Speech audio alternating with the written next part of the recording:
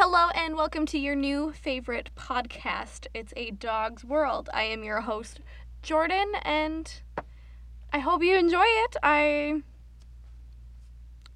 I'll be here all week.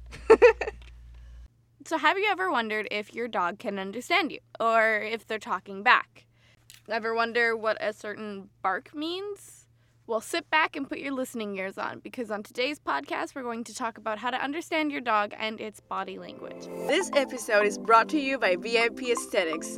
You can get the best but scratching claws a dog could ask for.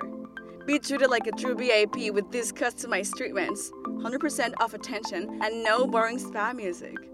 VIP Aesthetics. Now, as you know, dogs do not speak our language. So the only way to truly comprehend and communicate with our favorite furry little friends is to pay attention to their body and vocal language.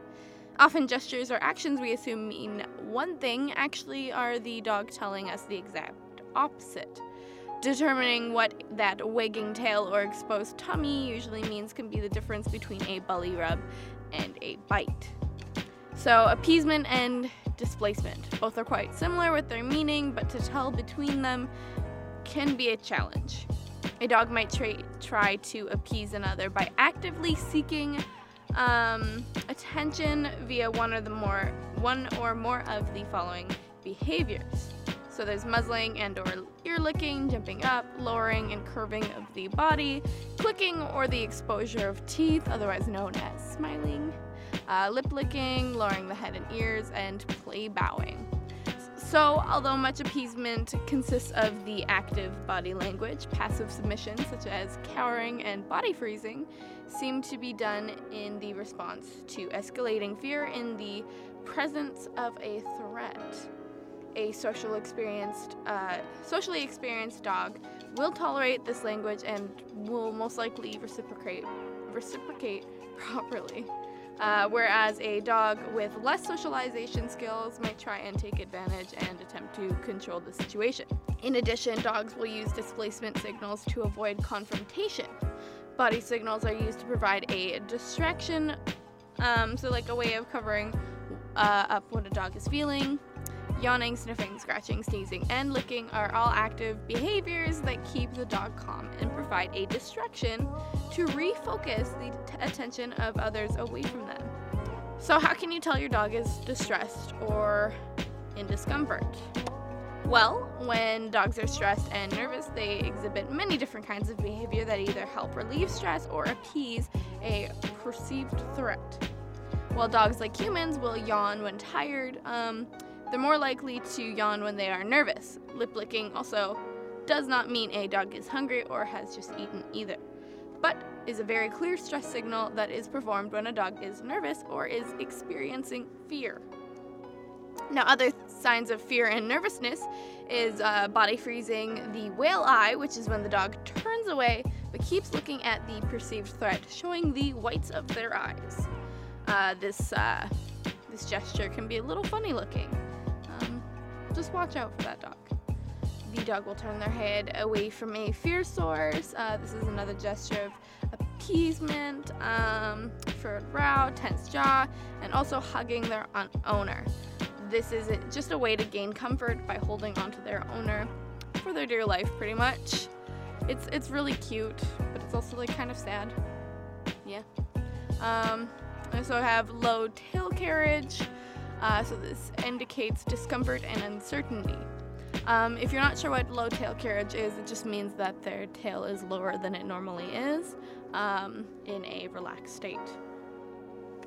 And there is also a raspy, dry panting, twitching whiskers, shaking, drooling, sweaty paws, piloerection, which is when the hair on a dog's neck and spine stands on end, making the dog appear bigger while releasing odor from the glands contained in the dog's hair follicles.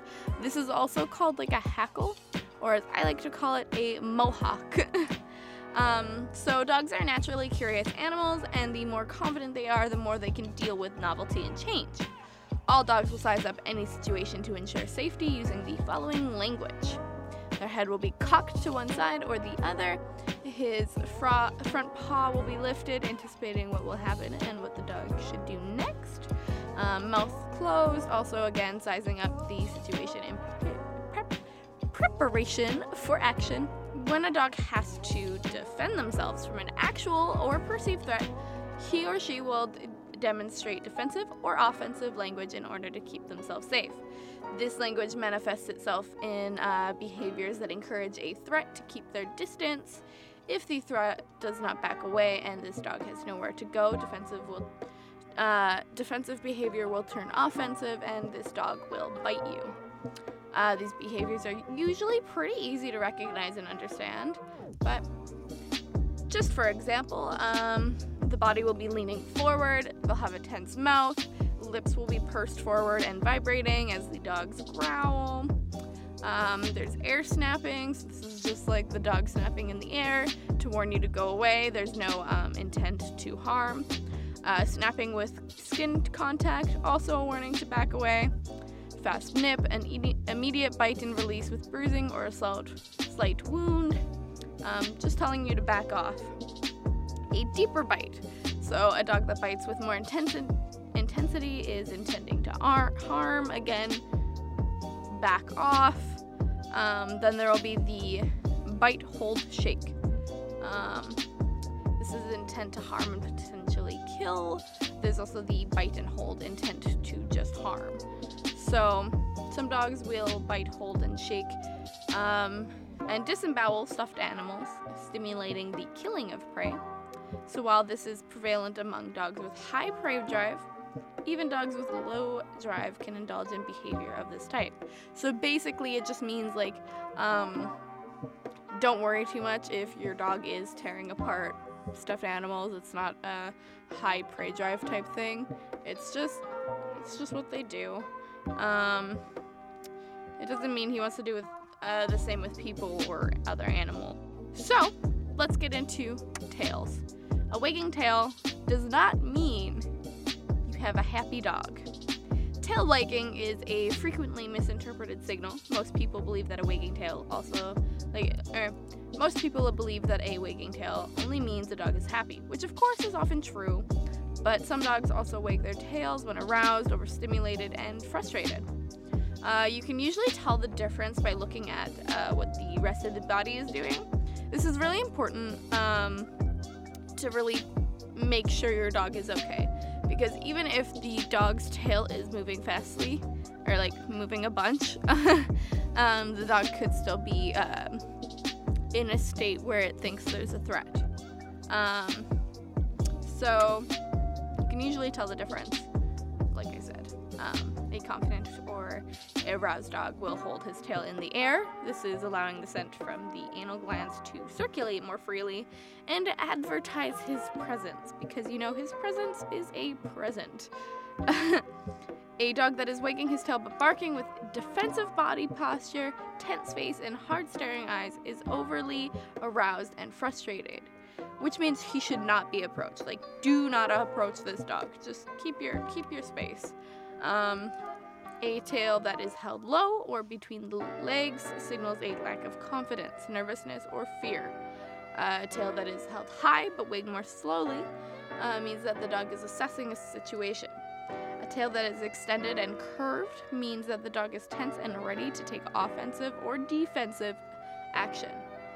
A tail that wags around and around and around like a helicopter is accompanied by a relaxed, fluid body movement, and a wiggling bottom signals friendliness and willingness to engage. So, fun fact, research has shown that when a dog sees someone they like, their tail wags more to the right. When he sees someone unfamiliar, his tail wags more to the left. So, subtle body language like that is like really easy to miss, but it's really cool and interesting if you just like pay attention.